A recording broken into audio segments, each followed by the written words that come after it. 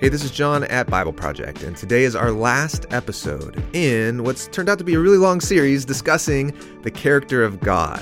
We've been looking at 5 attributes that God actually gives himself in a verse in Exodus 34. Yahweh, Yahweh, a God compassionate, gracious, slow to anger, abounding in loyal love and faithfulness. Today, Carissa, Tim, and I are going to look at that 5th and final attribute of God, his faithfulness, or in Hebrew, emet. So emet means trust, trustworthy, faith, belief. So it encompasses all of those ideas, but it's rooted around this idea of trust or trustworthiness. God is faithful and trustworthy. This is an important, really important word for the Christian faith. If we think about what it means to trust in God, that's usually how we define what it means to be a Christian. Right. If you ask most people what it means to be a Christian, they'd likely say to have faith in God, or more specifically, to have faith in Jesus. And sometimes this begins to feel like a cliche. Just have faith, just believe. Something I noticed when looking at this word throughout Scripture is that trust is not blind trust. So I think a lot of times our modern notions of trust or faith involve trusting in something despite the evidence, belief despite evidence. But in the biblical story, trust or belief relies on evidence of that trustworthiness. So today, our final episode on the character of God. God is faithful. He's trustworthy. He's stable. Or as the psalmists like to say, God is our rock. Thanks for joining us. Here we go.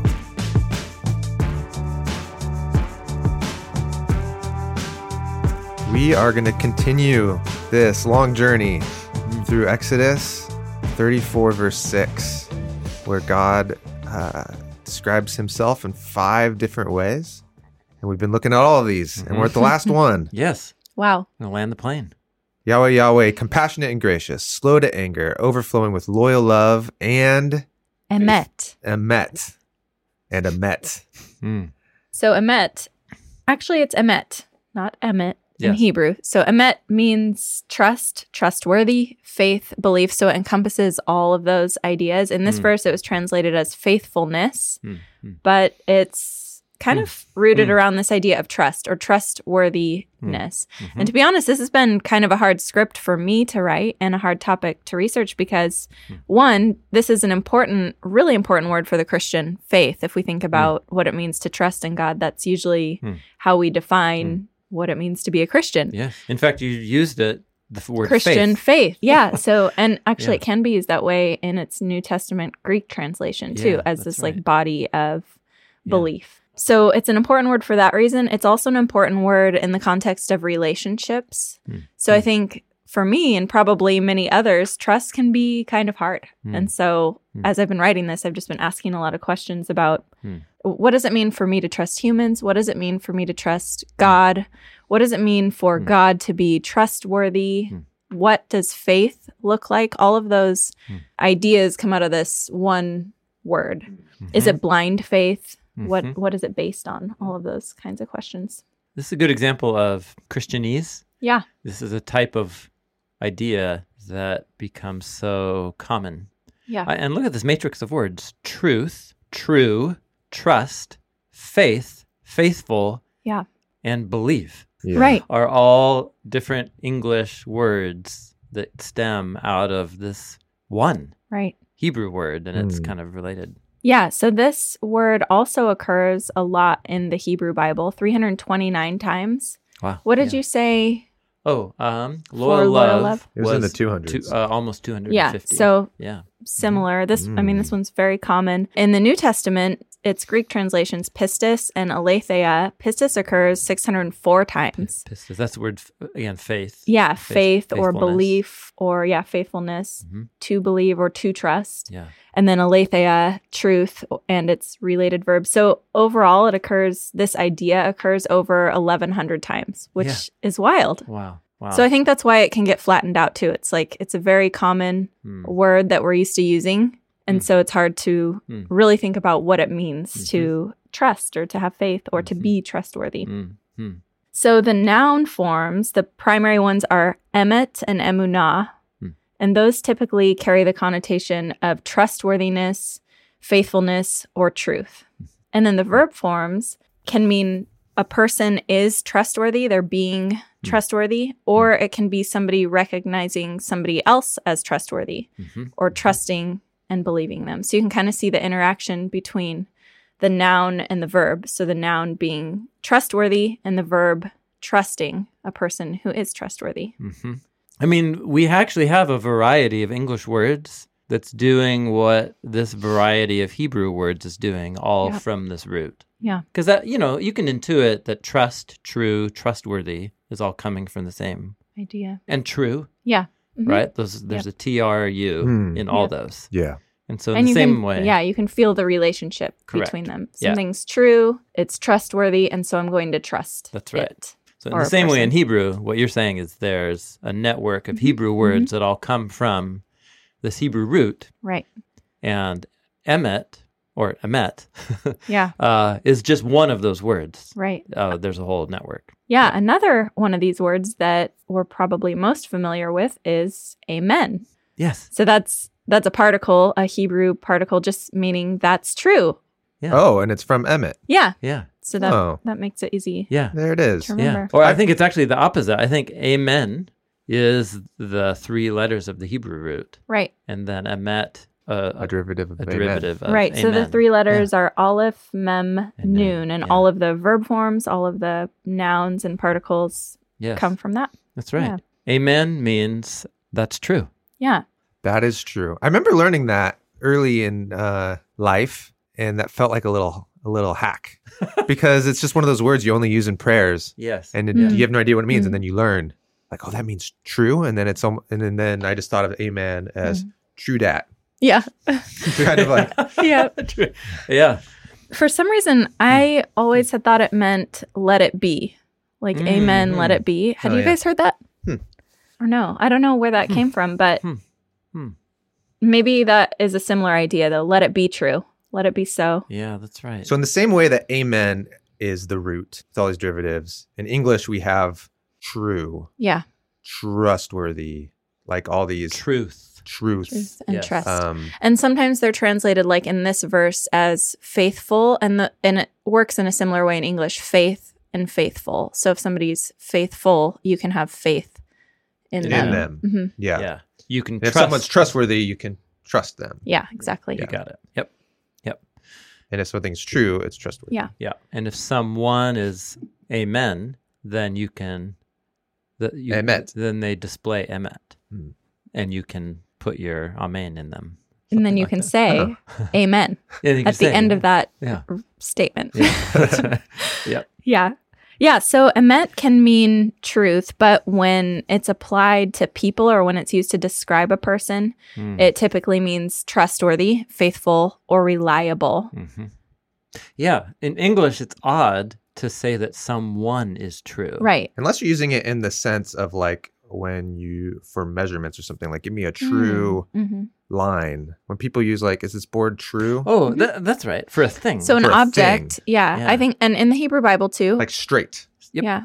But what I'm saying is a person, you wouldn't use true for a person. Although, we don't. You're at right. its most basic level though, this word can be used to talk about someone who tells the truth. So not just a faithful or trustworthy person, even though this is a component of that, but someone who says the truth, who tells the truth. So Proverbs 12:19 says, truthful lips or lips of emet endure forever, but a lying tongue is but for a moment.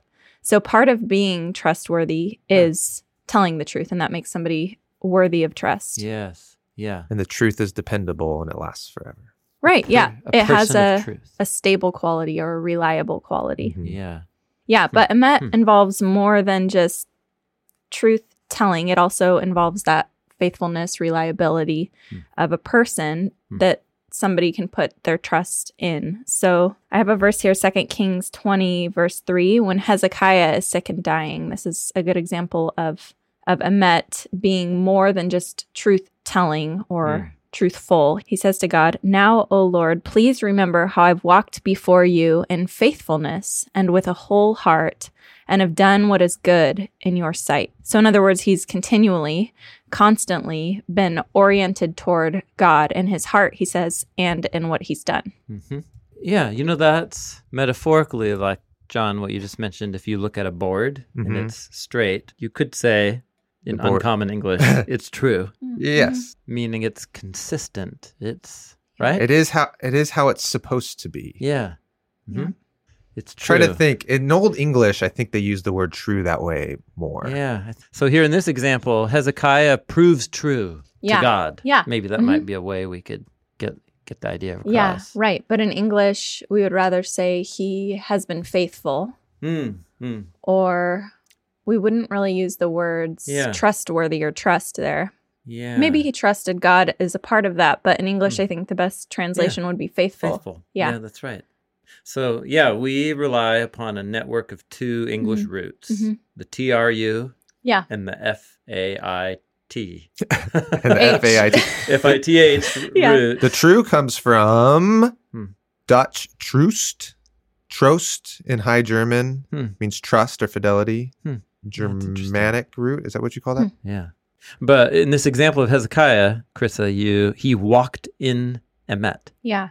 And that's defined as his heart's disposition and also his actions. Yeah. So the point is just that it's more than just telling the truth or a concept being true. It's this quality of a person. Yeah. Yes. And Yahweh's described as this way too, as full of Emet here in Exodus 34. But the idea is that he's worthy of being trusted. And this idea is also found all over the Psalms, just like Hesed. So there's just one example I have here, Psalm 31:6. The psalmist says, "Into your hands I commit my very breath. Save me, O God of Emet." So the psalmist is saying that God is trustworthy and faithful and that he can depend on him to help him, that he's reliable, he's consistent, he's trustworthy. Yeah, trustworthy. Yeah. Or faithful. Yeah. So faithful doesn't mean full of faith. Like if you break the word apart in English. Right. It could, though. Well, in certain contexts, it does. Yeah, if it's referring to like Abraham's faith and being faithful, then it depends how you define faith, I guess. Yeah, that's right. Faith as so this is, if we had an animation studio, we could to make an illustration. But so there's a directionality. If I have faith in you, it's about me acting towards you in some way. Like you're stable. And but reliable. In that scenario, you're the one who's faithful. And if I'm trusting in you, it's because I consider you faithful. But then there's... And in that sense, you're using it as reliable. Correct. That's right. But then there's this other way where... So that's more about you as the object of my faith. But then there's this other meaning where it's actually something about me. That I am putting my faith in the thing that's reliable. Oh, well, no, then you're the object, the other person's object, my faith. Okay, so the other thing is about, like Hezekiah is a person of truth. So there he's faithful for God. God can put his trust in Hezekiah. Yeah, the grammar terms, I think, are subjective versus objective. Isn't that right? Although I think the thing you're drawing out is that this relationship between faithfulness, maybe trustworthiness and trust, these are also describing reciprocal relationships. Yes. So if somebody is faithful, or let's say God is faithful, someone wants to put their faith in him, they also simultaneously could be called faithful to him. Like those two concepts shouldn't be quite as separated. But it's two different types of faithfulness. One is being the dependable person, and the other type of faithfulness is being the person who trusts in the dependable person. But it also has the connotation of consistently or dependably acting with faith. So I think there still is consistency. Consistently trusting someone's faithfulness is a type of faithfulness. Because you couldn't be faithful if only sometimes you were faithful. Okay. Sorry. All right. So this just occurred. Let's make this concrete. John, you're sitting in a chair. Yeah. This is kind of a famous sermon illustration. I'm putting trust in this chair. That's right. So you have faith in the chair. I have faith in the chair. So in that scenario, the chair is the faithful one. Yes. But I am also the faithful one. But you demonstrate your faithfulness to the chair's faithfulness by sitting in it. Yeah. which is an act of faith. Which is an act of faith. Yeah. So we're using the same word. Yeah. In three different ways there almost. Yeah. Yeah, that's the complicated thing. Yeah. So I didn't mean to but I just realized that for me, I always have to go through this exercise when it comes to this word. Because there's these different directions. There are different directions, and I think maybe in English we do have too many distinctions between the different ways these words express meaning. And I think in Hebrew and in Greek, we're going to do a whole nother video on the Greek meaning of the word faith, but in Hebrew at least, I think the distinctions aren't as strong. So in other words, being trusting and trustworthy may be describing the same thing. Yeah. And they both relate to this idea of constancy, stability, and they both occur within a relationship.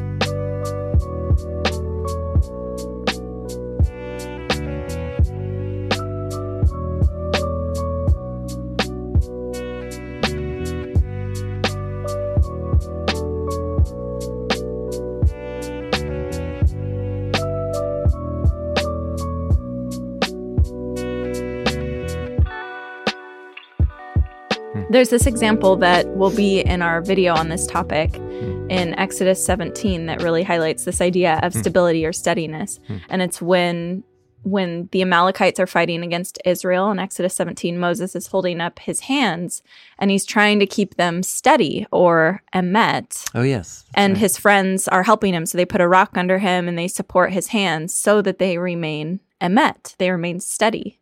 So the idea is that emet has to do with constancy and steadiness. Yeah. And it can also be used to describe a political setting. So to say the political situation or this kingdom is steady, it means it's secure and it's stable and constant. Nothing's threatening it.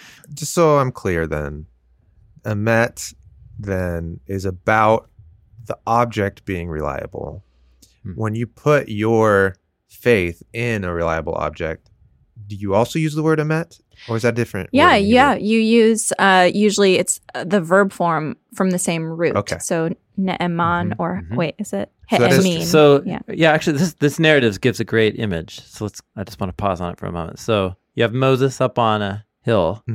He's holding his hands for hours. And he's got to keep them up. Yeah.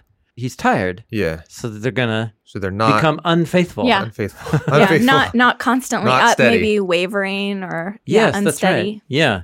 He wants them to stay in the same space. Yeah. Same position. But they're not dependable. But so once he has two friends to help him, then his hands become emet. Yeah. True. Stable, true. They become true. Constant. So just like the chair that you sit in could be said to have emet.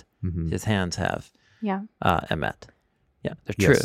Yeah, so that's one quality of what this word group means. And God is described this way too, especially when the authors describe him as a rock. So you can kind of feel that same Rocks idea are very there. emet, yeah. Yeah, very stable and sturdy, reliable, constant. Yeah, they don't really do anything. They just are there. Yeah, rocks don't change. Yeah. Within a human lifetime. Yeah, that's right. It's just kind of... Yeah, something I've been thinking about is because faithfulness is the last word in this description, so God is compassionate, gracious, slow to anger, and then overflowing with loyal love and faithfulness. It almost seems like it's functioning to say God is this way all the time. Right. We can count on his character to always be the same. Yes. I was thinking about that in terms of the pairing of loyal love and faithfulness. Yeah. Is that loyal love does have a faithfulness in it, of the sense of faithfulness in it, that if you're the loyalty part of it. And the promise keeping. And so it almost seems a little redundant to me to add faithfulness after loyal love. Yeah. But when you think of it in terms of like saying like a strong period at the end of like all of these things about God are trustworthy. Yes, they're true. I've been trying to figure out what the difference is between loyal love and faithfulness, because they both have to do with promise keeping and this steady commitment. They both are covenantal commitment type words. And I think that faithfulness really has to do with this reliable, stable consistency. And chesed seems to have to do more with generosity. And promise keeping.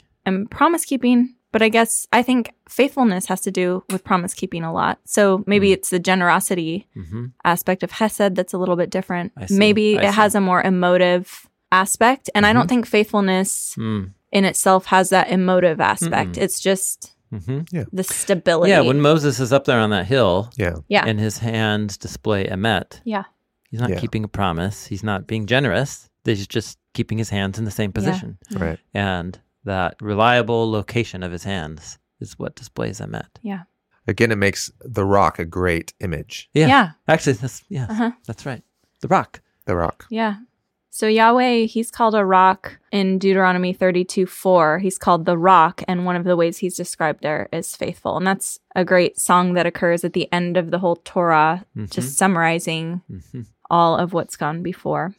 So I found it really interesting to look at how this word group works in the story of the Bible and how to view the story through this lens of emet or its related verbs. So the first time we come across these words in the Bible is in the story of Abraham. And I think what this means is that he's the paradigm or the example of what it means to have trust. And that's also what Paul says in the New Testament. Yeah, because you could argue in the storyline of Genesis, Adam and Eve, there's a moment, are they going to do what God asked them to do, which is a way of trusting. Yeah, right. But that's not the main focus there. It's kind of trust is implied, but because the word isn't present, it's not the focus. Yeah. No, the story of Noah building a boat, that's an act of trust. Yeah. But there's something you're saying, when the word gets first introduced to develop a character, it's Abraham. Yeah. And it becomes a drama of trust. Right. And I think because it's the first place the word is used, we can ask the question what it means there and then how that is developed or used it's good. later. And Abraham's trust becomes really important in the story. Yeah, that's right. Can I back us up to, I want to make sure this is clear in my mind. To me, there's two different meanings, that you're trustworthy, meaning you are the rock, or you're trusting, which is I rely on the rock. And it seems like in Exodus 34, God is saying the first thing. I am the rock. Yes. Yeah. And then now we're going to look at Abraham. Are we talking about the other type? Yeah. Which is, what does it look like to be a kind of person that relies on the rock? If we change those words, though, to, let's say the rock is faithful, God is faithful. Okay. The rock is faithful. And then Abraham puts his faith in the rock. He's full of faith. And he also acts faithfully. So he demonstrates faithfulness. Right. So they're not totally distinct. And to me, that feels like the third aspect. I see. So you've got the rock that is faithful. You've got the person relying on the rock, which is full of faith. And then you've got the person consistently relying on the rock over the long term, which means that they are faithful over the long term. Almost in the way that the first one was. Constant or steady. It makes you a rock. Faith. To rely on something true for the long haul makes you true. Yeah. We can just stick with the ideas of trustworthiness and then putting trust in the trustworthy object for now. We'll do a whole nother. So we're going to focus on trustworthiness, usually of God, trustworthiness, and then what it means to trust in God. We're going to talk about those two things. Yeah. Or trustworthiness and the response of trust. Yeah. To go back up to the example you gave of Hezekiah, his faithfulness seemed to be that third one, which was he's not the rock, but he trusts in the rock, and he trusts so much that his whole life now is full of faithfulness. Yeah, and maybe it's just that to really trust actually involves action, and it involves the whole person. So maybe we don't even need another word for it, like faithful. Again, we can just say, like Hezekiah, he trusted. And what that meant was that it wasn't just that he cognitively trusted. He also did these acts throughout his life. He was faithful in many ways throughout his life to God. But that's what it meant that he trusted God. And same with Abraham, his trust of God meant that he followed him, and he was tested in various ways and eventually passed those tests. What could be a good third word? I want to get kind of nerdy about this, and I want to keep calling the rock faithful. Rock is faithful.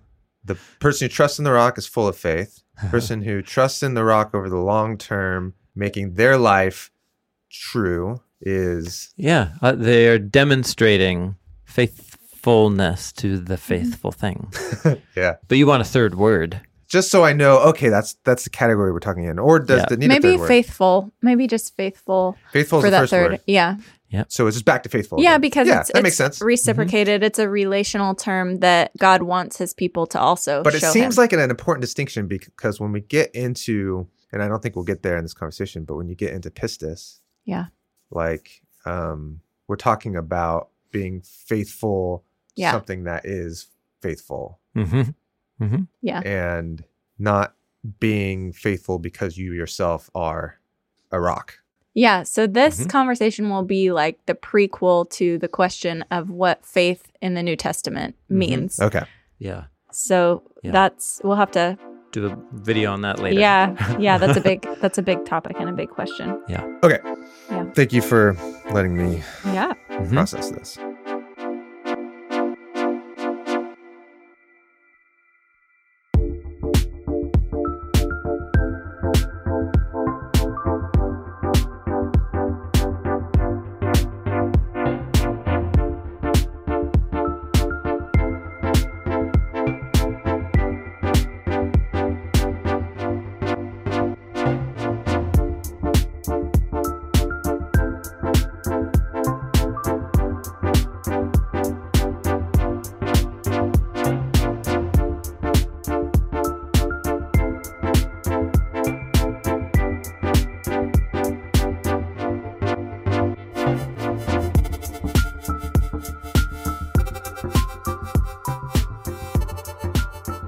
All right, so Abraham. Yes. So God, in the story of the Bible, Abraham's the first one to have trust in God. It's the first time that word is used. And of a human. At all, yeah. First time in the Bible. Yep. So God had promised to Abraham and Sarah that they'd have a big family and that all the nations would be blessed through them. But at this point in the story, it seems impossible because Abraham and Sarah don't have any children. And it seems like they're too old to have any anyway. But Abraham trusts God, or he considers him to be trustworthy in the face of these challenges. So Genesis 15, 5-6, I think this is the NASB. God takes Abraham outside and says, "Look up at the sky and count the stars, if indeed you can count them." Then he said to him, "So shall your offspring be." Abraham believed the Lord. So here it's translated as belief. He credited it to him as righteousness. That's it. Believe. Yeah. That's the third word, right? No, that's the second one, isn't it? To trust or to believe. To place your trust in a trustworthy thing. So well, to me, believe seems more than just, in this moment, I'm going to trust this thing. So it seems like more holistic. It feels like if I believe in something, I'm going to... anyways, never mind. Well, I think what you're saying, it's something that's true. It's that I think belief, trust, and faith should all involve the whole person. And if they don't in our understanding of them, we should think of them that way. So when Abraham believes God, it is more than just a momentary thing, and it's more than just a cognitive thing. Yeah.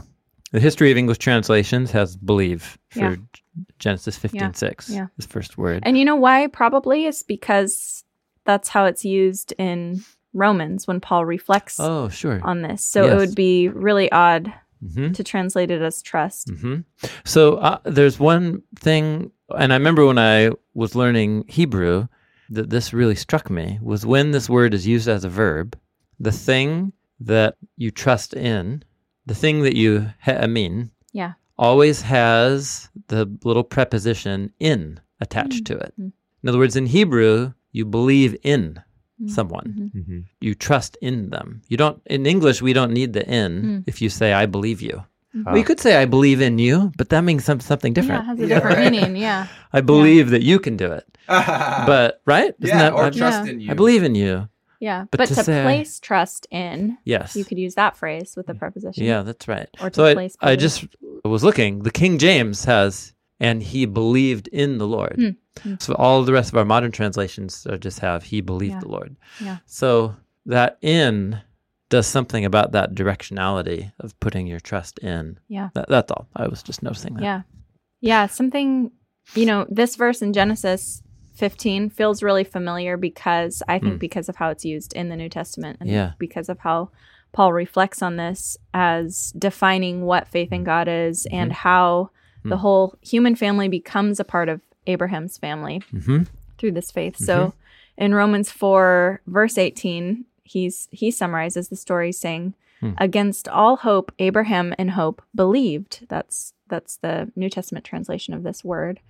And so became the father of many nations, just as it had been said to him, so shall your offspring be, talking about the numerous stars in the sky. Without weakening in his faith, so that's the same word there as well, without weakening in his trust or his faith, he faced the fact that his body was as good as dead, since he was about 100 years old, and that Sarah's womb was also dead. Those are very harsh words to describe dead humans. Yet he did not waver through unbelief or lack of trust, so that same word again, regarding the promise of God, but was strengthened in his faith or trust and gave glory to God, being fully persuaded that God had the power to do what he had promised. So Abraham considered God to be trustworthy, and Paul goes on to talk about how this is how all people enter into the family of God, through this kind of trust or belief. Something I noticed when looking at this word throughout Scripture is that trust is not blind trust. So I think a lot of times our modern notions of trust or faith involve trusting in something despite the evidence. Yeah. It's typically how we leap of faith. Yeah, right. Think of it, But this isn't. I don't understand it, but notion. I'm going to have faith. Yeah, right. Belief despite evidence. But in the biblical story, trust or belief relies on evidence of that trustworthiness. And you can even see that in the form of the words. So God is trustworthy, therefore people trust him. That's how the words work. So, so there's a relationship there. There's a reciprocal relationship. Yeah, think of how the difference in English between saying, I have faith in that, or I believe that, versus, I think that's trustworthy. Yeah, right. That makes it sound like I've thought about it. Yes. I have some reasons. I might even have an experience. I might have an experience, and I've concluded that it's can depend on it. Yeah, that's right. Yeah. That's good. That you're saying that gets across more what the biblical meaning of at least in the Hebrew Bible, when we come across the words belief or faith or trust, they typically always have evidence to support those acts. So here are a few examples. God offers evidence to the Israelites to help them believe in Exodus 4 when he's talking to Moses and is giving Moses all sorts of signs so that the people would believe. That word is used there. And then in Exodus 19 at Sinai, God says, I'll come down in this cloud and talk to you, Moses, so that the people will believe me and you. And at first the people do believe. They believe when they see the signs. They believe in the Lord and his servant Moses. That's when they when they see these signs, and then when they cross the Red Sea and they experience the power of God, they believe. But it's a response. Yeah, it's a response to what they see and what they experience. And then we also see their lack of belief when they see and experience these giants in Numbers 14 when they come to the land.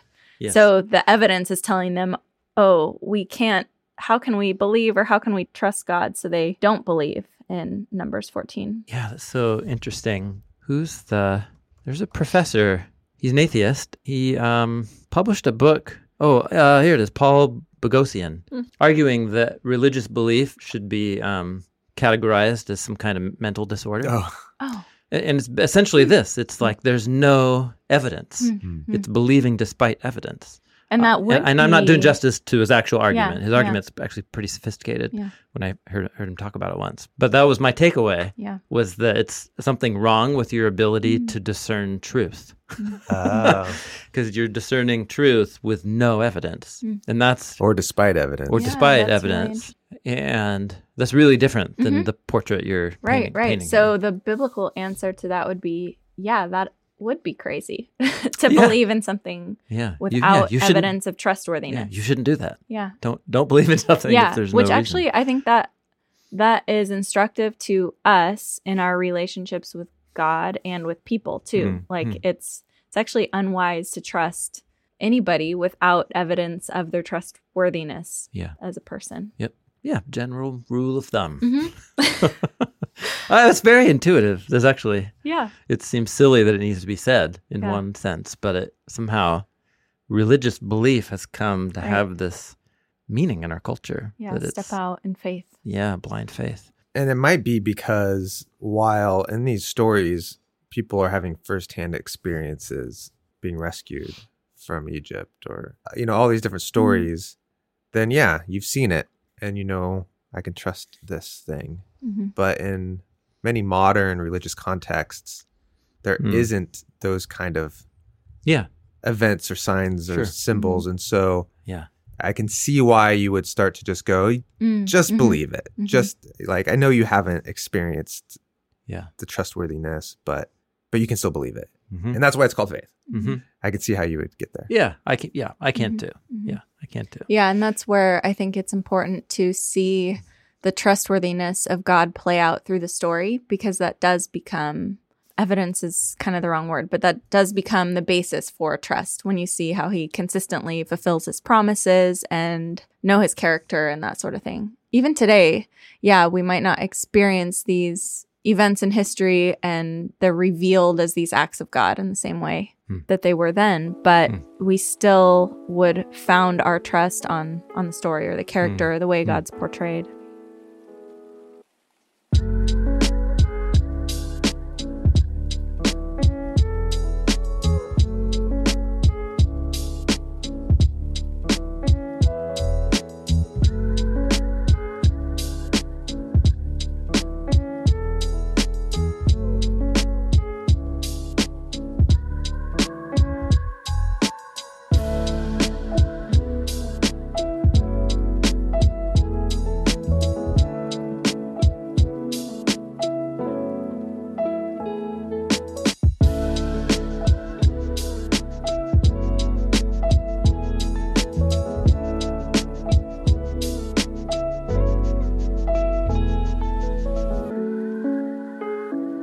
So I mentioned earlier that emet is a covenantal word, a lot like loyal love.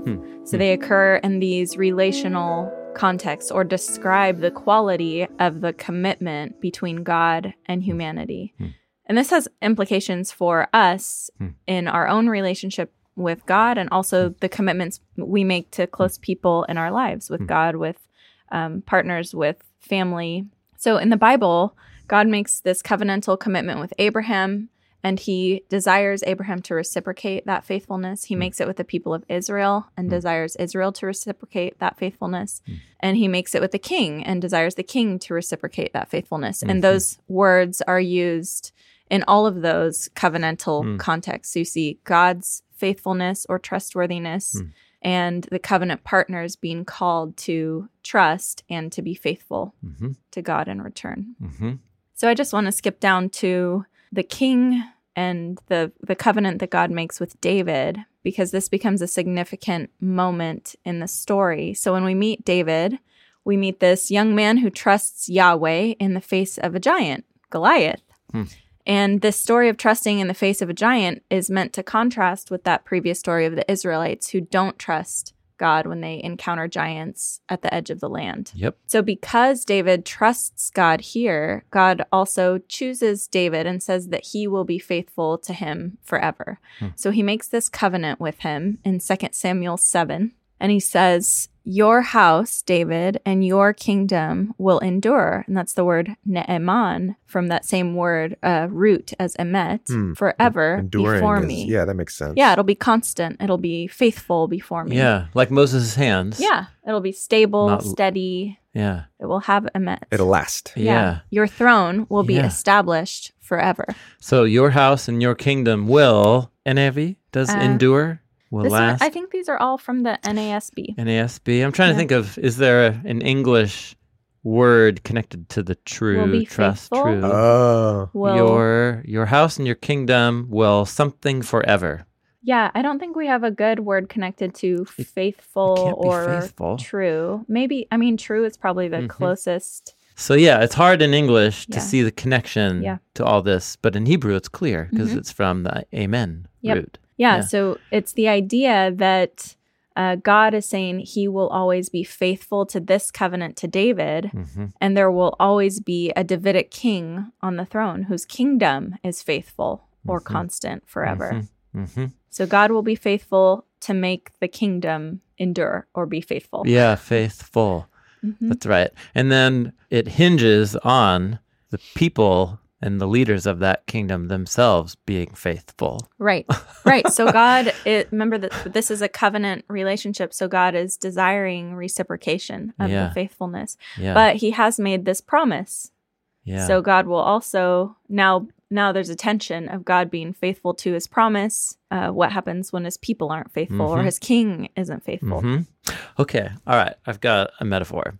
My dad, when I was a teenager, my dad's a car guy, like hot rod cars. I think we must have had a new and different car every 6 months to a year. He would trade in cars out.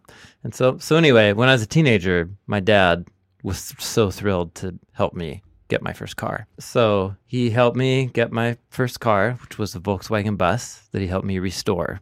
And it was a big project. That's a cool car. It was amazing.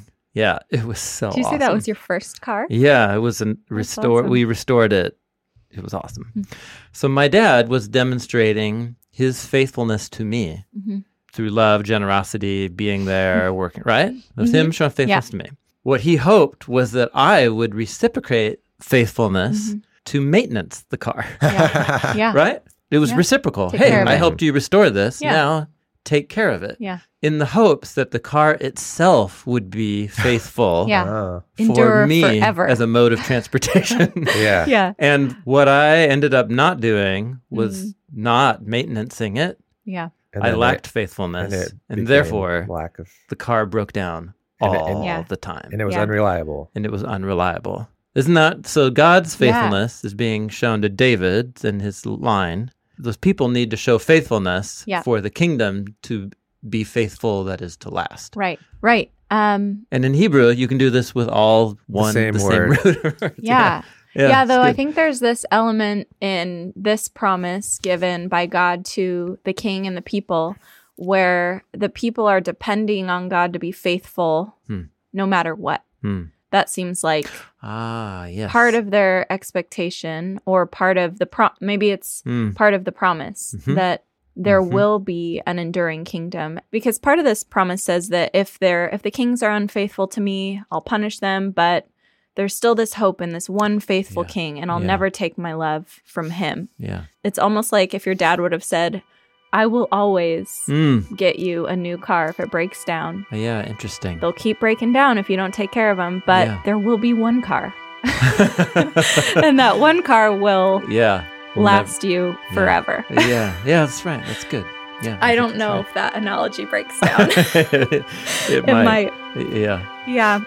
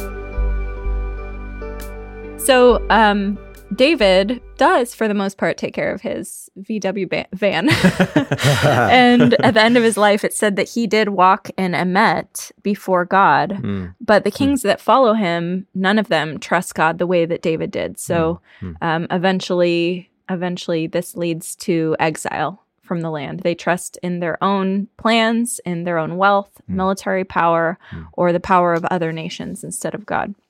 So at this point, the Israelites are out of a land and out of a king, and there's this memory of a promise that God had made to David that a righteous king from among his descendants would reign on the throne forever.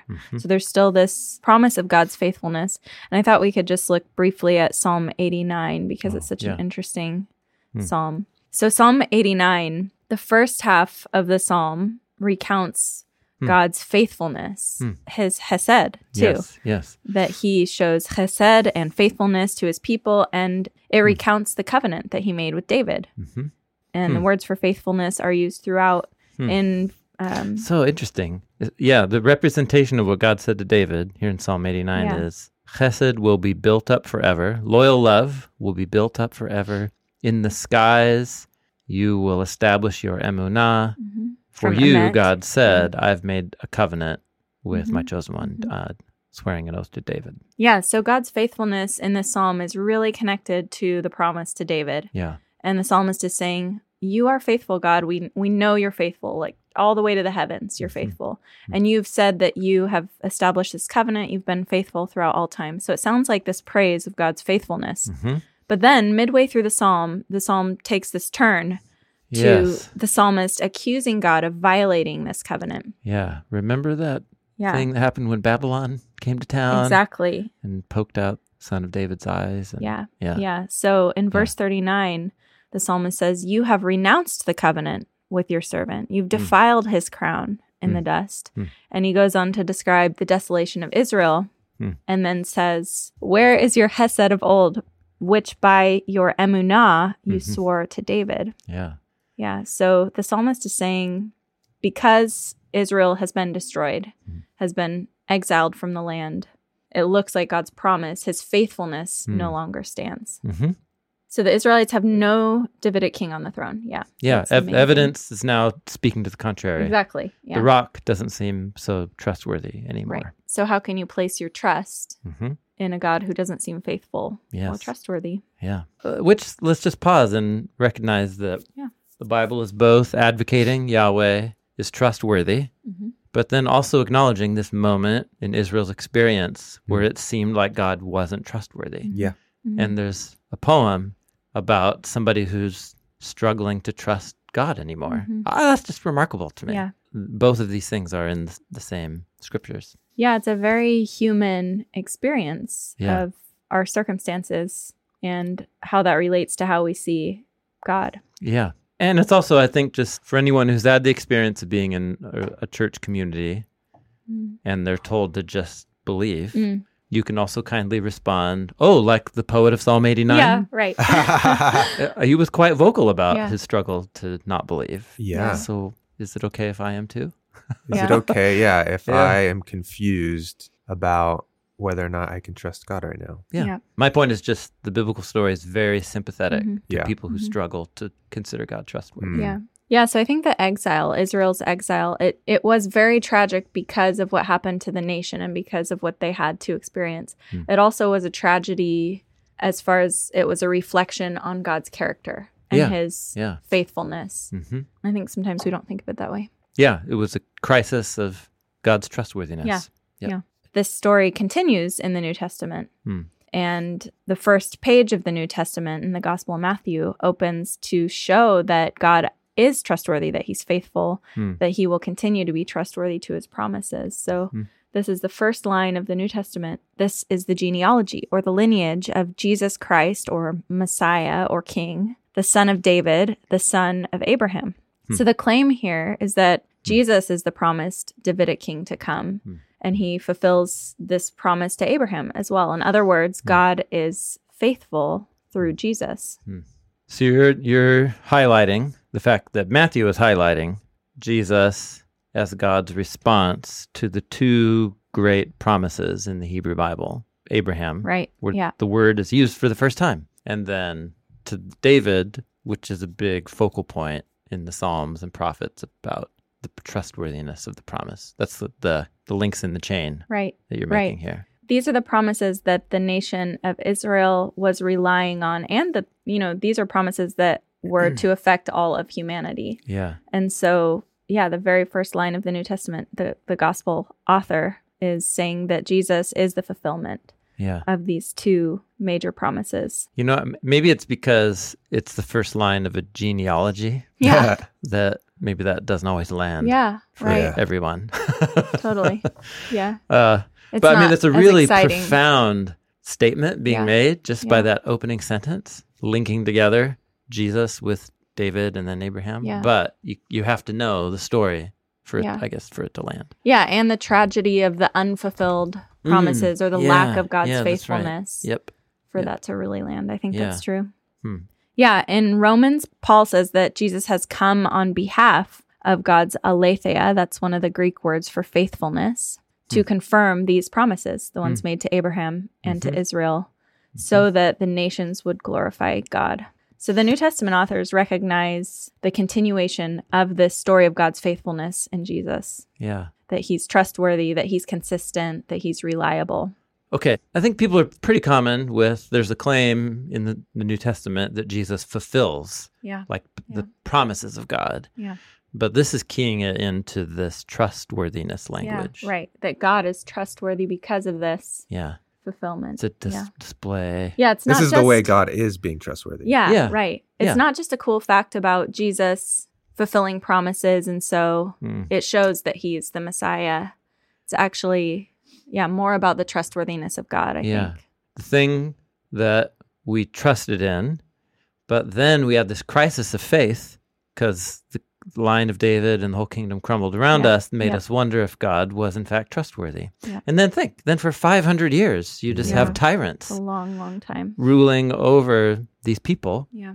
And it's the crisis of trust. And so the claim here is it's like a vindication of God's trustworthiness. Yeah. That's what Paul is saying here. This is in Romans 15. Yeah. In order to confirm the promises given to the patriarchs, which during the exile and then this whole period before Jesus would have been very easy to be like that psalmist and just say, I don't know if you are trustworthy. Right. Yeah.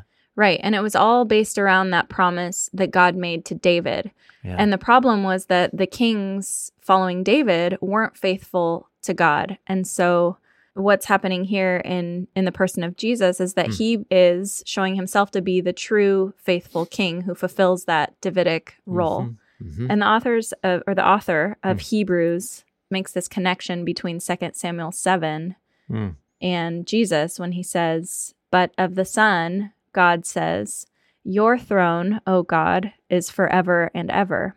So that really echoes the promise made to David that there will be a descendant who reigns on your throne forever. It would be like my dad becoming me to be the faithful son. To take care of the car. Who takes care of the car. And because that's true. If he was me, he would have taken care of the car. Right? That's kind of it would make these noises. The engine would make these noises, and I would just do nothing. I would just be like, it'll be fine. I hate taking care of cars. And then it would just not work. And I'd be, feel Dad, really convicted right now. I'd be, Dad, it doesn't work. And he'd be like, well, what was going on? Well, it's making this noise. And I remember this. He was like, and what'd you do? Well, I just drove it the next day. Yeah. Anyway, you're feeling what? You're feeling guilty convicted about your car? My engine light's on all the time. Please don't tell your dad. Anyhow.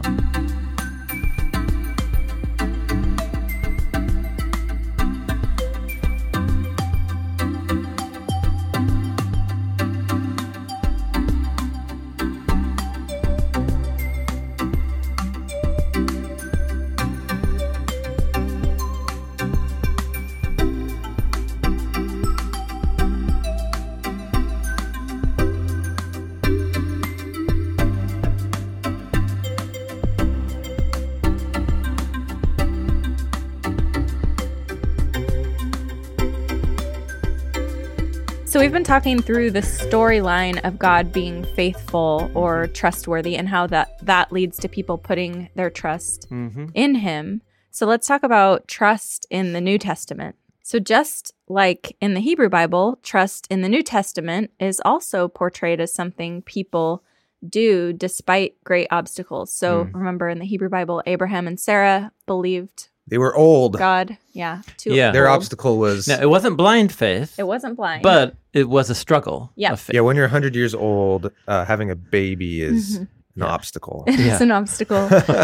Or having a great nation. Or having an old body. From your body when you have no children and you're 100 years old. Yeah, that's right.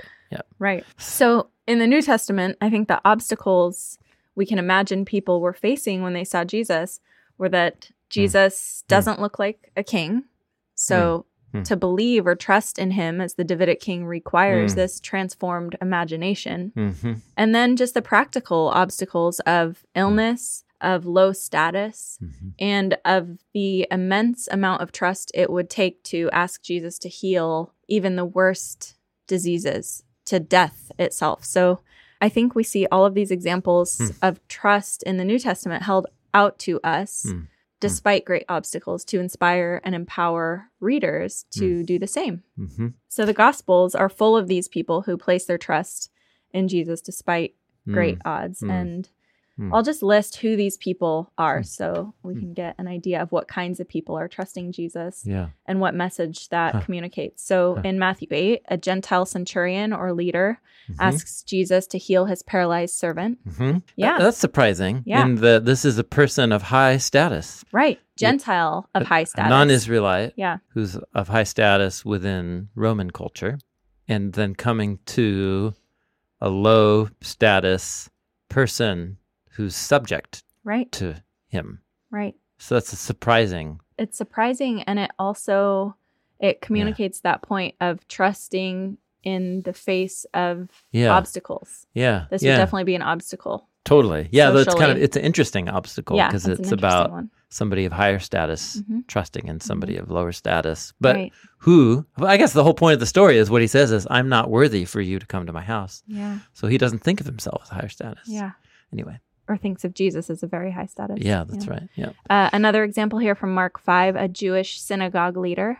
So 2 leaders now here, a Gentile leader, a Jewish synagogue leader whose daughter was dying.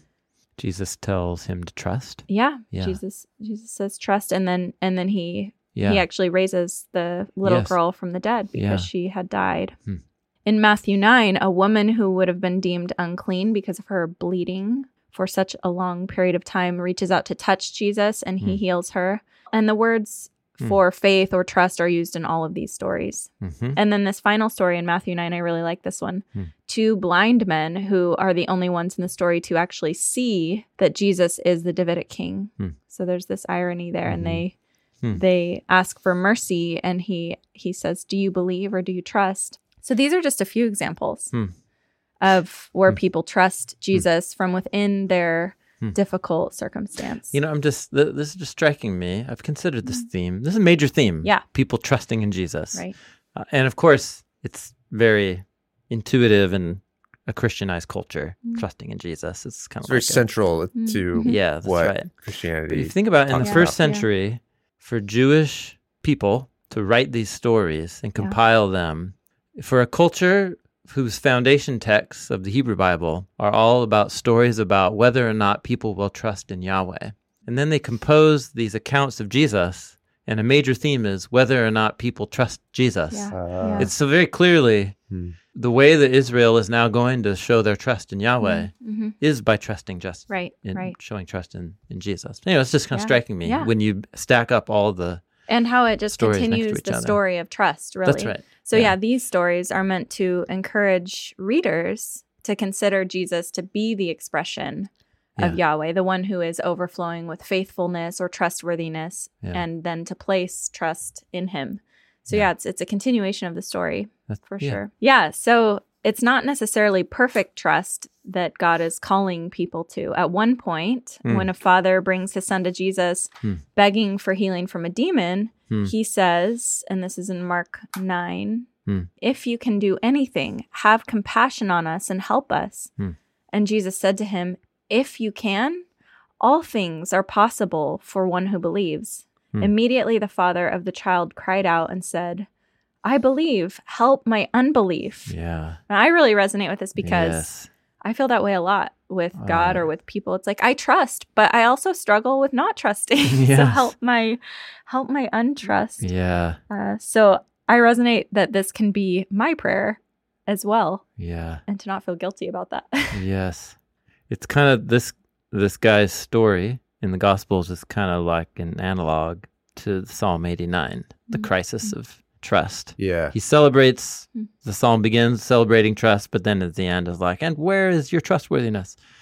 And there's a kind of a similar dynamic here. I thank God for this story in the Gospels. Yeah. This is like a lifeline to a lot of people. I feel the same way. You do, Yep. Krista. And Jesus does heal him, I guess I should say. He does heal the son. He does. That's right. Yeah. But it's just such an honest acknowledgement. I believe, there isn't any better way to say it, actually. Yeah. It's also cool to know that belief isn't absolute. It's not. You either do or you don't. Yeah. Oh, you're saying it's not binary. Right. Yeah. I have some. Yeah, that's true. Yeah. But I don't have enough. Yeah. Help me out. And that's why I've never thought of this. That's why at the beginning he says, have compassion. I trust you, but I also, it's hard for me to trust in you. So can you give me a little extra here, which he calls compassion. Can you empathize with me? Yeah. That's interesting.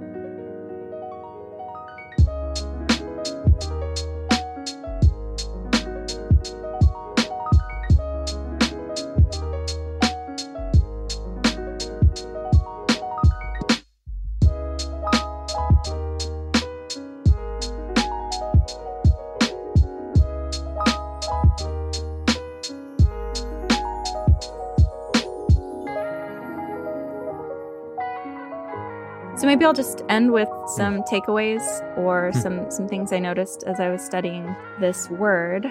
One is that relationships revolve around trust, and we see this in the way the word is used in the covenant relationship. So close people and our relationships with God require trust, and trust requires trustworthiness. So that goes to that second point of trust being based on evidence, trust in God or trust in humans. It's not blind trust. Yeah, if I trust in God, then I will display faithfulness.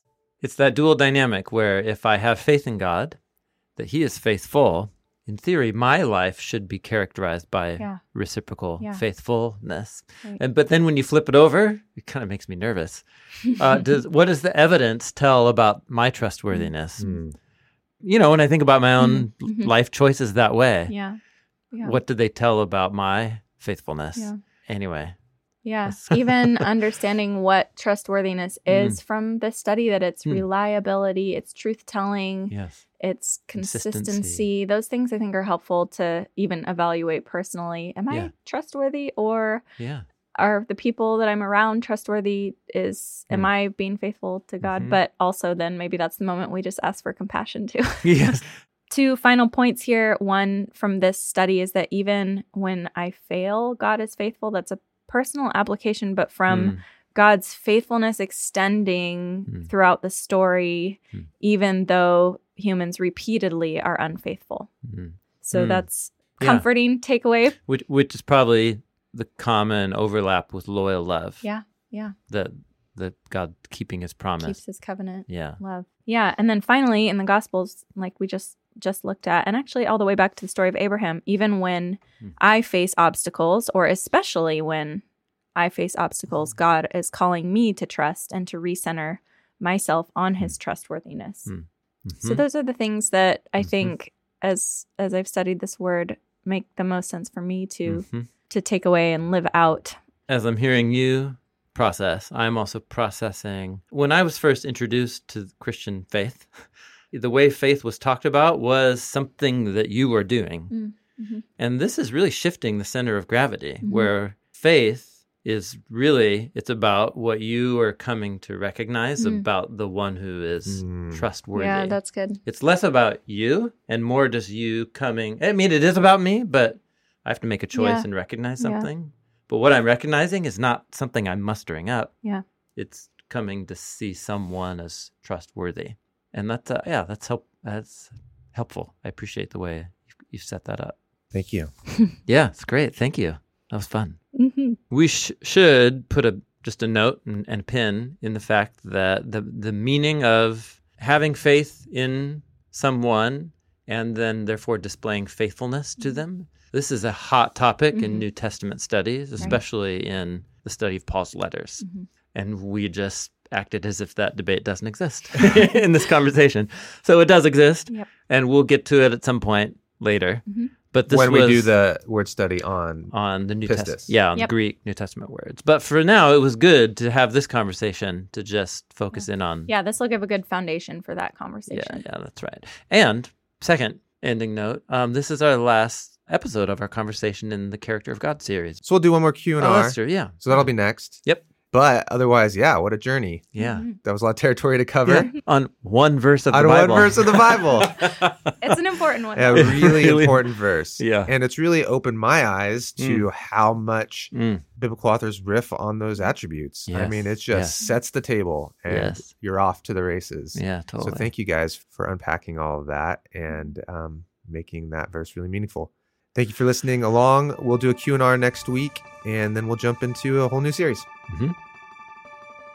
Thanks for listening to this episode of Bible Project Podcast. That's it. We finished our last conversation on this series discussing the 5 attributes of God in Exodus 34. If you've enjoyed this series, you will love the videos that we made. We made a video for each of these attributes. You could find them on our YouTube channel, youtube.com/The Bible Project, and you can find them on our website, bibleproject.com. We're going to do a final question and response episode next week, and then we're going to dive into a brand new series. Today's show is produced by Dan Gummel. Our show notes are from Lindsay Ponder, and our theme music is by the band Tense. Bible Project is a crowd-funded nonprofit organization. We're based in Portland, Oregon. We make free resources so we can all experience the Bible as a unified story that leads to Jesus. And it's all free because of you and many people like you around the world. It's such a pleasure to work on this. Thank you for being a part of it with us. Hi, Tansei. This is Kara, and I'm from the Paw, Manitoba, Canada, Treaty 5 territory, and the beautiful traditional lands of the Swampy Cree peoples.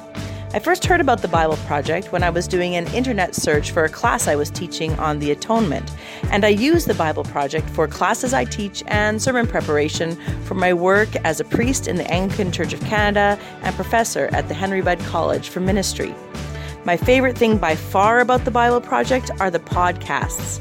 My work takes me on a lot of relatively remote roads and highways, and listening to the podcasts have been lifesavers as I travel around northern Manitoba.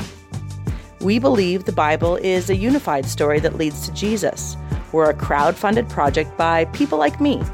Find free videos, study notes, podcasts, classes, and more at bibleproject.com. Ekose.